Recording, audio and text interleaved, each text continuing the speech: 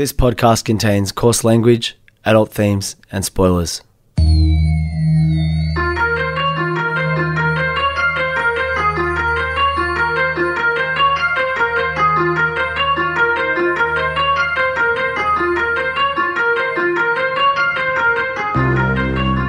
My name's Peach, and for the past couple of years I've been helping my friend Shag overcome his childhood aversions to everyday foods in the podcast Fussy Eater. Now it's his turn to help me conquer my phobia of scary movies over one spooky night in the FBI studios, one Wikipedia synopsis at a time. This is Spooko. Everything's fine, right? We're actually now back, and everything's perfect and fine. But I just have one small bit of misfortune, Shag, and there's just this little magnetic base to the microphone that I use to record Spooko episodes, and it's just gone. And I've got no real explanation for why. And I was just thinking it could be your attic ghost. But wait, magnets don't just stop working. Like No. That's not how magnets. I don't think magnets keep being magnet. I'm not as okay. Come with me. All right, and also, yes. My God, the fact that you did a rewind. Fuck, we're so in sync is so important for today's film. But anyway, keep going. Okay. I feel like I've explained this really badly and I'm sort of panicking a bit. So, microphones, right? You speak into them, you record podcasts on them. They don't stand up in and of themselves. You sort of rest them lying down. But then if you want them to be near your mouth, you put them on a base, right? A flat base that you connect the microphone to. Yeah. You're with me so far, right? Yeah. Any number of ways to connect that microphone to the base. The way that this microphone brand chose is magnetic, right? Yep. Okay, yep. You're familiar with magnets? That's like metal stuff that sort of glues together, but the glue comes undone, but then it glues back. Also, and I just want to make a side point. Insane Clown Posse had that song years and years ago. Ah, yes. You know, that early viral moment where they had that song where they were like, magnets, how do they work? And everyone shat on them. And it's like, I don't think I know how magnets work. Like, I vaguely understand that there's a magnetic force, but it's not like I'm a magnet. Most people aren't. Most people just accept they exist. But anyway, sorry, continue. Oh, but I still get pumps to join pylons like that. I'm like, ugh, scientists know how they work, you fucking idiots. Because I also don't really know either. I'm like, oh. And is it different to electromagnetism? But anyway, my microphone sits on a magnetic base. Can't find the base. Can't explain why not. I presume it's your attic ghost who's just come to my house now to just do some mild low-level pranks. Well, look, I want to talk about the ghost in coming episodes because there have been developments. But okay. Before that, I had this moment last night where we were watching a TV show, and it's always really difficult talking about TV with you because you are the least pop culture aware person. I've seen Ted Lasso. Peach, Ted Lasso sucks now. Oh, what? It's got Giles from Buffy. No, Peach, you missed it. You Peach, what? Oh, no, I what? missed it. You did? Yeah, no, you missed it. Yeah. But the darts, he throws darts. It and got Rupert's super like every episode now has a lesson about like how to be a better person. Like it's not, But that's good. Isn't that good? But no, really, I don't know. Oh God, I can't believe I missed it. But okay, Succession sounds awesome. Though I'm gonna check that out. You should watch Succession. Even my parents are up to date with Succession. Peach, come on, get with the time. I'm trying. Well, I'm not trying that hard. All right. Okay. So Yes. I was watching a show called Barry. Have you heard of the show Barry? No. So it's prestige TV. It's HBO. It's made by Bill Hader, who is that comedian originally from SNL. Did a bunch of stuff, including documentary now. He has created this show about a hitman who has a hit on someone related to like a drama group and realizes he doesn't want to be a hitman anymore. He wants to be an actor. Amazing. And it's both ultra violent, funny, but as it goes on, kind of like meaningful, like dark, but sort of meaningful, and felt like a really important show. And so we're in the final season. This is season 4. And really like ominous, really interesting, going in all these different directions. And then and I'm not going to give, this isn't a real spoiler, but they introduce a character who's 7 years old, and they're basically a plot point. But this 7-year-old is like emotionally abused by their parents. This 7-year-old is like neglected by their parents. At one point, this 7-year-old is like drugged by their parents. And I was watching it with Adele, and both of us were just like, this doesn't feel fun to watch. This feels like a plot point written by someone who maybe doesn't have kids, or a room of people who don't really have kids. Yeah. And sorry, that's not an for people who don't have kids. No, yeah. Like, you can have whatever you want. Like, people have kids, they don't have kids, who cares, right? Like, it doesn't matter. Yeah, 100%. But my point is, it's like, if you don't have kids, you don't know what it's like to have kids and what the ramifications of the stories you tell about kids might have on people who do have kids, if that makes sense. And so we're watching this, and we're watching this kid go through the ringer, and as far as we can tell, 2 episodes now, there's no point to this shitness that this kid has to go through, except as like plot points. And it almost felt a little bit like the show betrayed us a little bit.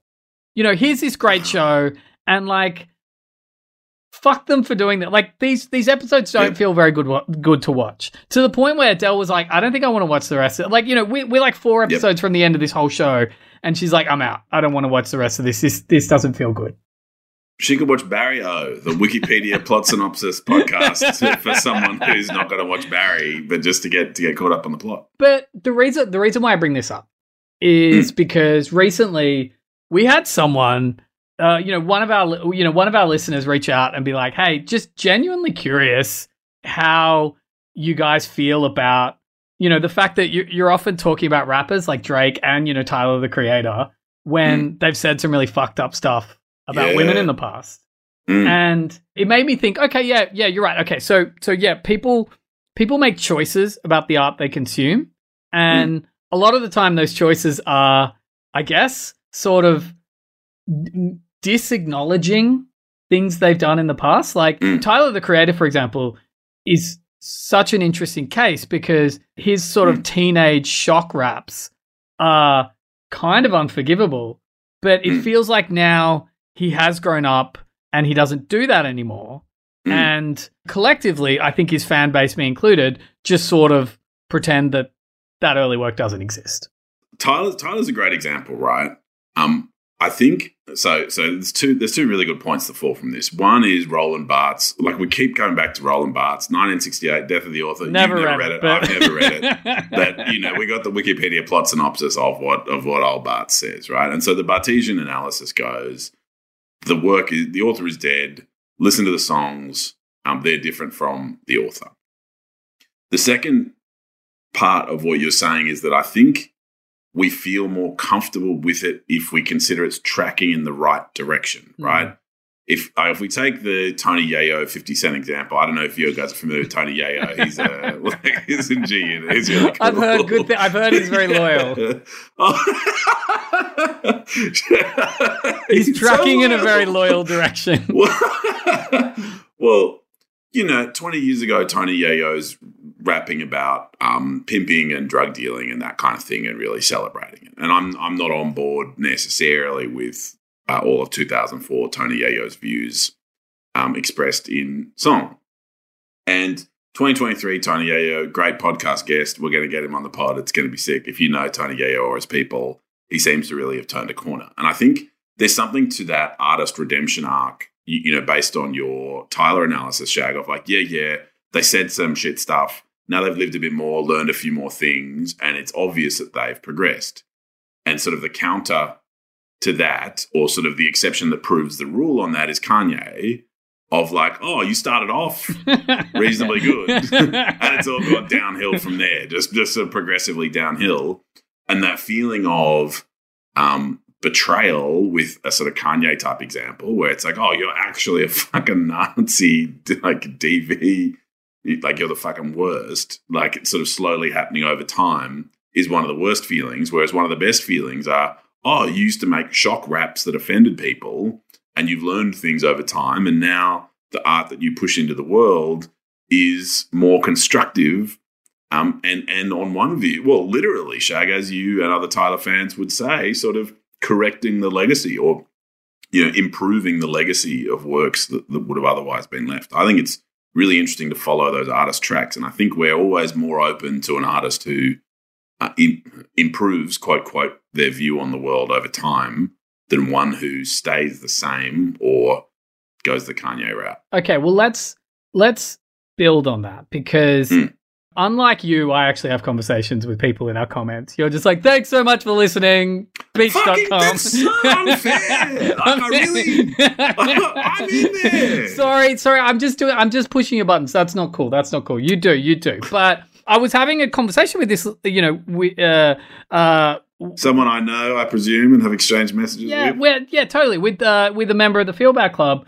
Yeah, nice. About this thing and being like, yeah, you know what? We make choices about the people we talk about and, but then a couple of episodes ago, we covered the film The Woman, which I think is interesting. And this is the point I want to get to, right? Where this listener was like, actually, well, how does that track with everything else you've said? Because what redeeming features are there in talking about The Woman, right? Like why would you do that? Especially when it's a film that's very explicitly about brutality towards women. And, going back to my point where I'm like, hey, like people who aren't parents writing these kid characters being brutalized, it's the same thing of being like, we're just never going to know, right? And I thought that was a really interesting point. But more than that, I think it's really interesting that I did choose The Woman, right? So it was suggested by another listener. That's not an excuse. It was just, I saw it suggested by another listener. And I was in a mindset where I was like, I want to really shock Peach, right? And after this conversation I had with this person, I've realized like a big part of this podcast, and I guess, and it comes down to choices, because at the end of the day, like, we've never positioned ourselves as good guys, and I don't think we are 100% good guys, really. No, we are not. But a big part of this podcast is me pushing your and you listening's boundaries, right? Like me finding your boundaries and playing around with them. In the past, like we've definitely covered worse films than The Woman. But, for example, The Sadness as a case study, there was a point in that Wikipedia synopsis that I didn't even read out, and I never would. I was like, you know what? I'm not going to read this out. I don't think it's cool to put that out into the world. But I made the choice to cover The Woman and cover it fully because I liked the idea of the fact that you would hate it. And it made me realize, and this is a genuine question, right? Like, this podcast is about testing and pushing your boundaries so to see if you will learn to love horror movies, not just you, but you listening. Is that okay? Like, do we fall over the edge of like, are there points where we go beyond the boundaries and that's not cool? Genuine question. I don't have a great answer. And so the only way I tangle with a question like that is the mission is reasonably self-evident. And so if you sign up, then you sort of know what you're signing up for. And I guess I've consented to have my boundaries pushed. But have you? Because there are some episodes where I'm like, Peach. and like, I know we make jokes, but there are episodes where I'm like, Peach, you have no fucking idea. And I almost make a joke of it. I'm like, oh, I'm so sorry. You're going to hate this next line. And then I do it because I love the reaction. And yes, the mission is there. And yes, it's about Feel Bad Club, but Can I consent to what I'm not aware of as well as the other interesting thing? Like, can't. Peach, do you consent to this thing I haven't told you about yet? And it's like, oh, sounds fine. You can't blanket. Actually, this is a really good point. Are there any legalities? Like, I know in the 80s, because the 80s was fucked and beforehand, but there's no such thing as like blanket consent, right? Like, you can't just be like, I consent to every single thing that's going to happen after this. I think that's right. I think when we had Rob Gascoigne on for the Faces of Death episode, he brought up the example of Brown and the Crown, a criminal case of like people who mixed sex and violence. There was a lot of blood and poo around, and everyone had signed a waiver going in of like, this is the blood and poo club, blood poo sex club. It's sick. I'm so sorry, I can't not laugh at that. I know this is serious, but it's really funny. But yeah, go on. And so there was a criminal prosecution brought on the basis that some of this conduct constituted assault, right? You know, it is. You're hurting someone, cutting them, the blood and the poo and stuff. It's like, no, look at this waiver. This person consented to be in the cut blood poo club. fuck, I would never go in the Cut Blood Poo Club. No, God, no. Oof. And that's that is not the Feel Bad Club. That is certainly not. That is not what the Feel Bad Club is evolving to. And my recollection of a judgment that I read a summary of nearly 20 years ago and that Rob and I had spoke about for about 60 seconds on a Spooko episode 2 years ago is that there is some conduct that you cannot consent to. There's some conduct that just falls outside the bounds of what society considers appropriate. And so you can't consent to some stuff. I think that is still good law. May well be wrong. Who knows? So I guess I don't necessarily have a resolution to this, except for the fact that I wonder if there's a few things we need to do before episode 100. Number one, we don't have an acknowledgement of country in our episode. We need that. I wonder if we need like a stronger disclaimer at the start, just to let people know, hey, this is the content that we're talking about here. Yep. Not as a blanket, you consent to this, but as a like, hey, FYI, this is what's going on. We need our merch out. Woo! But also, as always, thank you so much for listening. Anytime this pod doesn't feel like a safe space for you, that's not fun. Like, we want Feel Bad Club to feel like a supportive, safe space. Inclusive. Where you hear awful things. Yeah. That's the fine line. This is the safest place where you can hear the worst things. I wanted to do a film. I wanted to honor a few things, right? I wanted to honor what we're talking about today, but I also wanted to honor the fact that we're in our friendship homework era.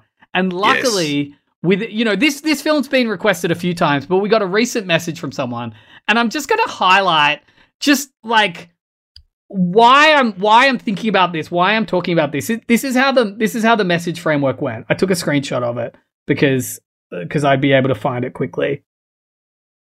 So Murray wrote in and was like, "Oi, do Mikhail Haneke's 1997 home invasion hit Funny Games?"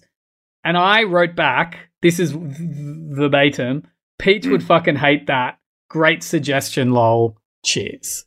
And even now that I think about that, I'm like, whoa, this is... Peach would hate that. Awesome. Great, right? But like, it's very appropriate because this film is so much more than a home invasion hit, although that's exactly what it is. It was a hit to the point where Michael Haneke originally wanted to make it in America because it's kind of about America, but they were like, this film's too extreme. So he made it in Austria in 1997. Then it became a hit. So he remade it pretty much shot for shot with a more famous cast in 2007.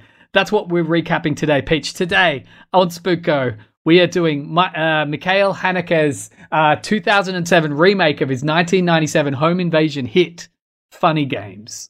Funny Games, open parentheses, 2007, close parentheses. Yes. It's my favorite one. Yes, in fact, yes, you are going to... Although it'd be really funny if we then did the 1997 one because it's exactly the same film. Oh, it's like shot for shot, It's basically shot for shot. Sick. It would have been a better film if it was called The Invitation. It could be called The Invitation too. Oh my fucking God. The Invitation, open parentheses, 2007, close parentheses. Let's hit it. I'm going to watch this thing. There's someone here. Hello? Sorry to disturb you. I'm staying next door. Please, come in. Wow, that's a really great set of clubs. Mr. Farber. What? You want to call someone? An ambulance? Or the police? Why are you doing this? Have a seat, please. I'm Paul. We're gonna make a bet now. You bet that you'll be alive tomorrow at 9 o'clock, and we bet that you'll be dead. Eeny, meeny, miny, mo. Catch the tiger by the toe. If he hollers, let him go. Eeny, meeny, miny, mo.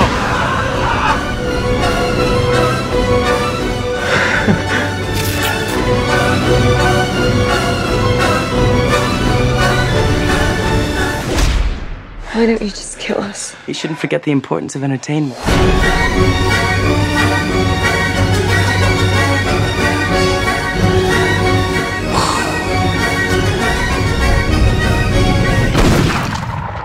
You shouldn't have done that, Anne.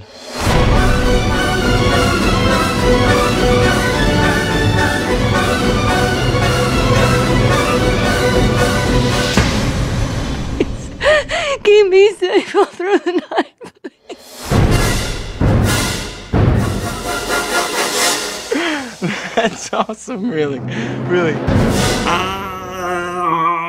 I suspect I'm going to be unhappy this exists at the end of it. It feels very mean-spirited, Shag. See, I don't know. See, this is such an interesting film. So first of all, this is made by an Austrian filmmaker, Michael Haneke, who has a lot to say. He's a very passionate, very angry filmmaker, usually about sort of like social disparity. Okay. He said about this film particularly, because I think this kind of sums it up, right? He states that the entire film was not intended to be a horror film. He says he wanted to make a message about violence in the media by making an incredibly violent but otherwise pointless movie, which I think is ironic because both those movies we mentioned, The Sadness and The Woman, are incredibly violent and pointless movies. But this film, just by the mere, fact of its existence and the intention, is way more meaningful than those films. That's a very strong argument for blokes to take 50 years off making content, I think. Like, fuck this idiot. Like, that sucks. That fucking sucks. But what I think is really interesting about his films as well is there's almost a genre of film, both horror films, but also just films in general. Yes. Of a film festival film. A film that doesn't make sense to like watch at home on streaming, doesn't make sense to like really just go to your regular movie theater and watch, really only makes sense as the event of seeing something sort of artistic. All of his films like this, and this is no different. This really feels like an important film. Like it has a lot to say, and you'll get this as we go through the synopsis. The synopsis. It's so the whole podcast. So it's the bit of the podcast where you do the Wikipedia plot synopsis. Well, I mean, I think what's interesting about this, take what he said and then take what Rotten Tomatoes said, where the consensus reads, though made with great skill, Funny Games is nevertheless a sadistic exercise in chastising the audience. This film is basically like, this is what you want to see. Like the point of this movie is like, hey, this is what you want to see. And it's very interesting in the way that it makes you question that. Anyway, all right, let's begin. There are non-male filmmakers who can't get good films made, right? Like they scramble for funding, they scramble for eyeballs, they scramble for entries at film festivals where fucking white guys get to make piece of shit movies twice in two different countries. He did get to make this film twice, but Peach, like, you starting beef with Haneke is like awesome, but also like he's a really good, like, I think this is a good film. He can come to my house and fucking show me. Like, I just find this so deeply unimpressive. All right, let's do it. Okay, so this is the remake with Tim Roth and Naomi Watts as the couple, George and Ann Farber. They also have a son, Georgie, and a dog, Lucky. And they're heading to their lake house. There's a very intentional choice to make them like a well-off couple who have a lake house and are just choosing to spend like a week or two. Like, they haven't even decided. They're like, we'll see how it goes. They're just like, maybe we'll just come up here for a week or two. It's like that level of privilege where it's like, it's not even like a meticulously planned holiday because holidays are meaningless to you. They're just what you do. And they don't make a big deal about this, but I think it's a very conscious point. Their next door neighbor, Fred, is seen with two young men, Peter and Paul. They find Fred reacting somewhat awkwardly as they drive past, and they're like, hey, we're going to play golf tomorrow? And Fred's just a bit weird. Fred and Paul later come over to help put the boat into the lake. After they leave, George and Georgie stay outside by the lake, tending to their boat. Georgie asks his father why Fred was behaving so strangely, and he doesn't have a reason. While Anne is in the kitchen cooking, Peter, one of those two young men, visits and asks to borrow some eggs. Anne gives him the eggs, but Peter clumsily drops them. Feeling a little annoyed after Peter accidentally knocks her phone into the sink filled with water, Anne gives him another 4 eggs and he leaves. Soon afterwards, she hears Lucky barking. I hate this. I hate hearing this. It's awful. It's awful. Like, this film, from the beginning, just makes you feel utter dread. And you've got to understand, I feel really bad, Peter and Paul are very They are personalityless. They talk politely. They're almost curious. You know, they're almost like they're written by a filmmaker who had no fucking idea what they were doing or how to make good characters. So they find that Peter and Paul are still inside together because Lucky had jumped on Peter, causing him to break the second batch of eggs. Paul asks her to try out one of the golf clubs outside, and she begrudgingly agrees. What's interesting as well is that limit of politeness. You know, this is this is kind of similar to See No Evil, where it's like, yes, how far would you let a malevolent presence push you just to be polite to them, just because you don't want to break the bonds of politeness? Yes, or you don't want to or the opposite side of you don't want to take the risk of disturbing the potentially dangerous threat. Yeah, I follow. So in the boat, George and Georgie hear Lucky barking hysterically when suddenly the barking stops. Back in the house, Peter and Paul request more eggs, and Anne becomes frustrated, but George arrives. This is mad. This is now like absurd, scary kind of idea. We get some more eggs. From the beginning. Yeah, and it's well played how this request for eggs and this constantly breaking them and asking for more is just as malevolent as it gets. George arrives and tries to force the men to leave, slapping Paul. In retaliation, Peter breaks one of George's legs with the golf club. The two young men then take the family hostage. There's a really interesting side to this film in which constantly George and Anne are asking Peter and Paul, why are you doing this? And often they just come up with different answers each time, but they never have a real answer. It's just constantly why are you doing this? But they don't have an answer. Paul guides Anne on a hunt to find the family's dog, in which is colder, warmer, warmer, colder, which he had killed with George's golf club. When their neighbours, the Thompsons, visit, Anne passes Paul off as friends, just like what Fred had done before. After returning to the house, the Farbers are forced to participate in a number of sadistic games in order to stay alive, in hope that Fred would visit them as scheduled so they might be rescued. The two young men try to apologize to George, but when neglected by George and Anne, they beat them. And they beat both of them, and it's shot very often. The violence happens off screen, but in this case we see them both sort of punch the couple onto the couch. Paul asks if George or Anne want to make a bet, and they're like, what bet are you talking about? And Paul's like, I want to bet whether you'll be alive by 9 tomorrow morning. We're going to bet you won't be alive, and you have to bet that you will be alive. And they're like... It's not really a bet, really, is it? A bet's like a contract. You've got to willingly go to. This is back of the envelope script writing as well, of make a bet. At this point, though, and you'll either I think you'll hate this, but Paul looks at the screen and goes, what do you reckon? Do you think they'll make it? It's just so fucking lazy. Well, no. It's so lazy. Well, I think what they're trying to say in this film, the whole way through, it's brutal, is to be these people are characters, and I've created these characters for your amusement because you want to see them be brutalized. Yeah, I get it. It's not a particularly sophisticated point. I love you yes, I understand. He's split the atom of hey, I split the atom. I broke the fourth wall. It's fucking congratulations. The Joker did that in Batman comics in the 1930s. What the fuck does this guy want? I feel like he wants a medal. Who directed Hostel again? Eli Roth. Eli Roth. Where it's I'm just giving you sick fucks. What do you want?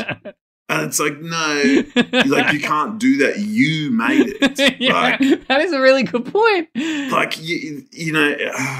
just so lazy and stupid. And look, it betrays sort of an arrogance as well of because to carry off a fourth wall break is a pretty sophisticated thing to do. It's a She-Hulk level. Shag, is that still a popular pop culture reference? No one likes Marvel anymore, bitch. I'm so sorry. Marvel's just dead. It's really dead. Is that really true? Yeah, kind of. Oh, Like their last hope was like the new bad villain, Kang the Conqueror, and then the actor behind it has been arrested for like multiple like domestic assaults. It's like no one watches the shows, the fans don't know what they want, none of the movies are getting good reviews. Yeah, like Marvel is dead. Peach, I'm so sorry. This is really awkward.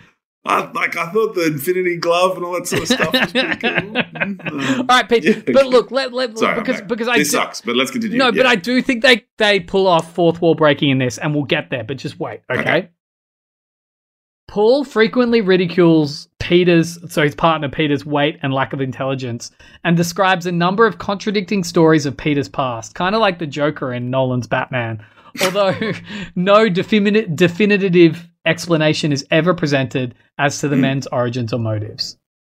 During the games, Peter and Paul put Georgie's head in a bag. Georgie's the kid, remember? This is where I'm like, I don't love this. And ask Anne to strip naked again. I don't love that. Georgie is nearly suffocated until George asks Anne to follow the men's instructions. When released from the bag, Georgie escapes the house with the help of his parents. He goes to the house of Fred, where he discovers bloody corpses. Meanwhile, Paul pushes Anne, whose hands have been tied by tape behind her back, onto a sofa. But I don't care about this anymore. It's like, sir, did you like that, Peach? And it's like, I'm trying to watch the film, you fucking idiot. Like, stop interrupting your own, Peach, stop interrupting this, but we'll get there. Can we just get to the end? Come on. Let's get here. Well said. Yeah, okay. Okay, but no, I mean, look, it's a fair point. Anne asks why they do not directly kill them, and Peter answers that they should not forget the fun of the games. There's points the whole way through where they're like, why would we just kill you? That's not fun. We know what people want to see. When Peter goes to the kitchen to get eggs, Anne jumps to George. But George... It's pretty funny that the eggs come back. The eggs come back, right? And George fails to untape her before Peter comes back, and Peter beats her and breaks the eggs again. Anne begs Peter to let them go, but he refuses. Georgie finds a shotgun in the house of Fred, and Paul tells him to go ahead and shoot him with it, but the gun fails to go off. Paul returns him to the living room and gives the shotgun to Peter. The men play a new game, saying whoever gets counted out will be shot. While Paul is in the kitchen getting something to eat, Georgie panics and runs, which results in Peter shooting and killing the kid. And what's really interesting about this scene is that it's all told while we watch Paul in the kitchen making food. We hear what happens. We hear the gunshot. We don't see Georgie get shot, but we know it happens. And then we hear Anne's howls. Howls as a parent that her son has been killed. And then we see Paul berating Peter for being trigger happy, and the two men decide to briefly leave. George and Anne are grief-stricken over their loss. I don't know if it's an amazing scene, but it goes for a long time where both of them are both like completely broken physically and just basically just try to just get up and, process what's happened. But they eventually resolve to survive. Anne is able to free herself and flee the house while George desperately tries to make a call on the malfunctioning phone. Anne fails to find help because remember the phone was dropped in the water at the very beginning. Anne fails to find help, only to be recaptured by Peter and Paul. There's a moment where she gets to the street, she sees a car coming, we think she's going to be safe, and then we're back in the house, and we see she's brought back in, and we assume the car was Peter and Paul, who captured her and bring her back to the house. After stabbing George, they tell Anne to say a prayer before making a choice for her husband, a painful and prolonged death with the little knife, or a quick and brutal death with the big shotgun. While Paul is talking, Anne seizes the shotgun on the table in front of her and kills Peter. Okay. This is the whole film. We're given these moments where we think maybe they're going to get out of it, but then they don't, and then they get recaptured, and then there's punishment for them trying to get out of it. Yes. After this happens, an enraged Paul grabs the shotgun and starts looking for the television remote. Upon finding it, he rewinds the last occurrences back to a moment before Anne grabs the shotgun, breaking the fourth wall. On the do-over, Paul snatches the shotgun away before she can grab it and admonishes her, saying she's not allowed to break the rules. fuck, that sucks so much. In 1997, this was pretty surprising. Wayne's World had already happened in 1997. Like, you know, it's just like, oh, everything you've watched is dumb. Like, oh, you can just rewind it to the start then if you want. Like, this is dumb. I hate this. This sucks. Peter and Paul kill George and take Anne, bound and gagged, out onto the family's boat. Anne tries to free herself but is caught by Paul and Peter. Around 8 o'clock in the morning, Paul realizes that it's almost 9, kisses her on the forehead, says "Ciao, Bella," and nonchalantly pushes her into the water to drown, thus winning the bet. They then moor the boat at another dock of the Thompsons who we saw before and request some eggs. Paul glances at the camera with a smirk. Now there's this one other thing that this film does that, again, feels very anti-audience but very pro-film festival, in that it has this one soundtrack piece which is like a noise metal song that in the very beginning, for example, the family are playing like Guess This Composer. So they put on like a classic or, you know, orchestral piece, and they're like, "That's Handel." And they're like, "Ha ha ha, well done." They put on another one, right? And halfway through this game happening, which is like the most privileged, pretentious game you could possibly imagine. Yeah. Like, it's almost like a cut happens while they're mid-sentence, this song just blares. Then during the film, while Peter and Paul are searching for Georgie in Fred's house, I think Paul's like, "We need some music," puts that song on the CD player, and it plays. And then at the very end, as he looks at the camera and basically does the sort of wink, they play this song one more time over the end credits. And it's a very important part of this film, which I don't think is going to matter to you because I think you've made up your mind. Yeah. Shag, you picked it well, as you always do. And whoever suggested it picked well, but I thought I'd hate it. I hated it. That was like, I really despise that it's like, we're just giving you what you want, you fucking sick fucks. And it's like, yeah, just the divorcing of responsibility for a creation you've pushed out into the world, and the idea that you're criticizing what you're making, and the idea of, oh, that's against the rules or whatever bullshit, like an omniscient character who's also all-powerful. It's just so, like, it makes all the stakes zero. Okay, firstly, because you can rewind anything. The stakes magically just become fucking zero, so you've watched nothing. You've watched, a fucking pointless thing. And, like, the point being made is, oh, fuck you for watching this and for wanting to watch this. And it's like, oh, okay, great. So, like, not only have you made, like, a piece of trash, but you're insulting me, as you exit the building, you're, like, throwing the grenade behind you and, like, walking off thinking you're looking all slick. Fucking hated it, Shag. Hated it. Thank you, everybody, for your suggestions. Keep them up. Send them. But do follow us, chat to us, tell us what you think. Chat to me. I'm a great chatter. Yeah, actually, chat to me.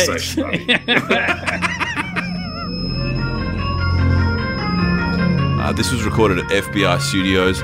Please like, subscribe, and follow wherever you can and as much as you can. And Rick?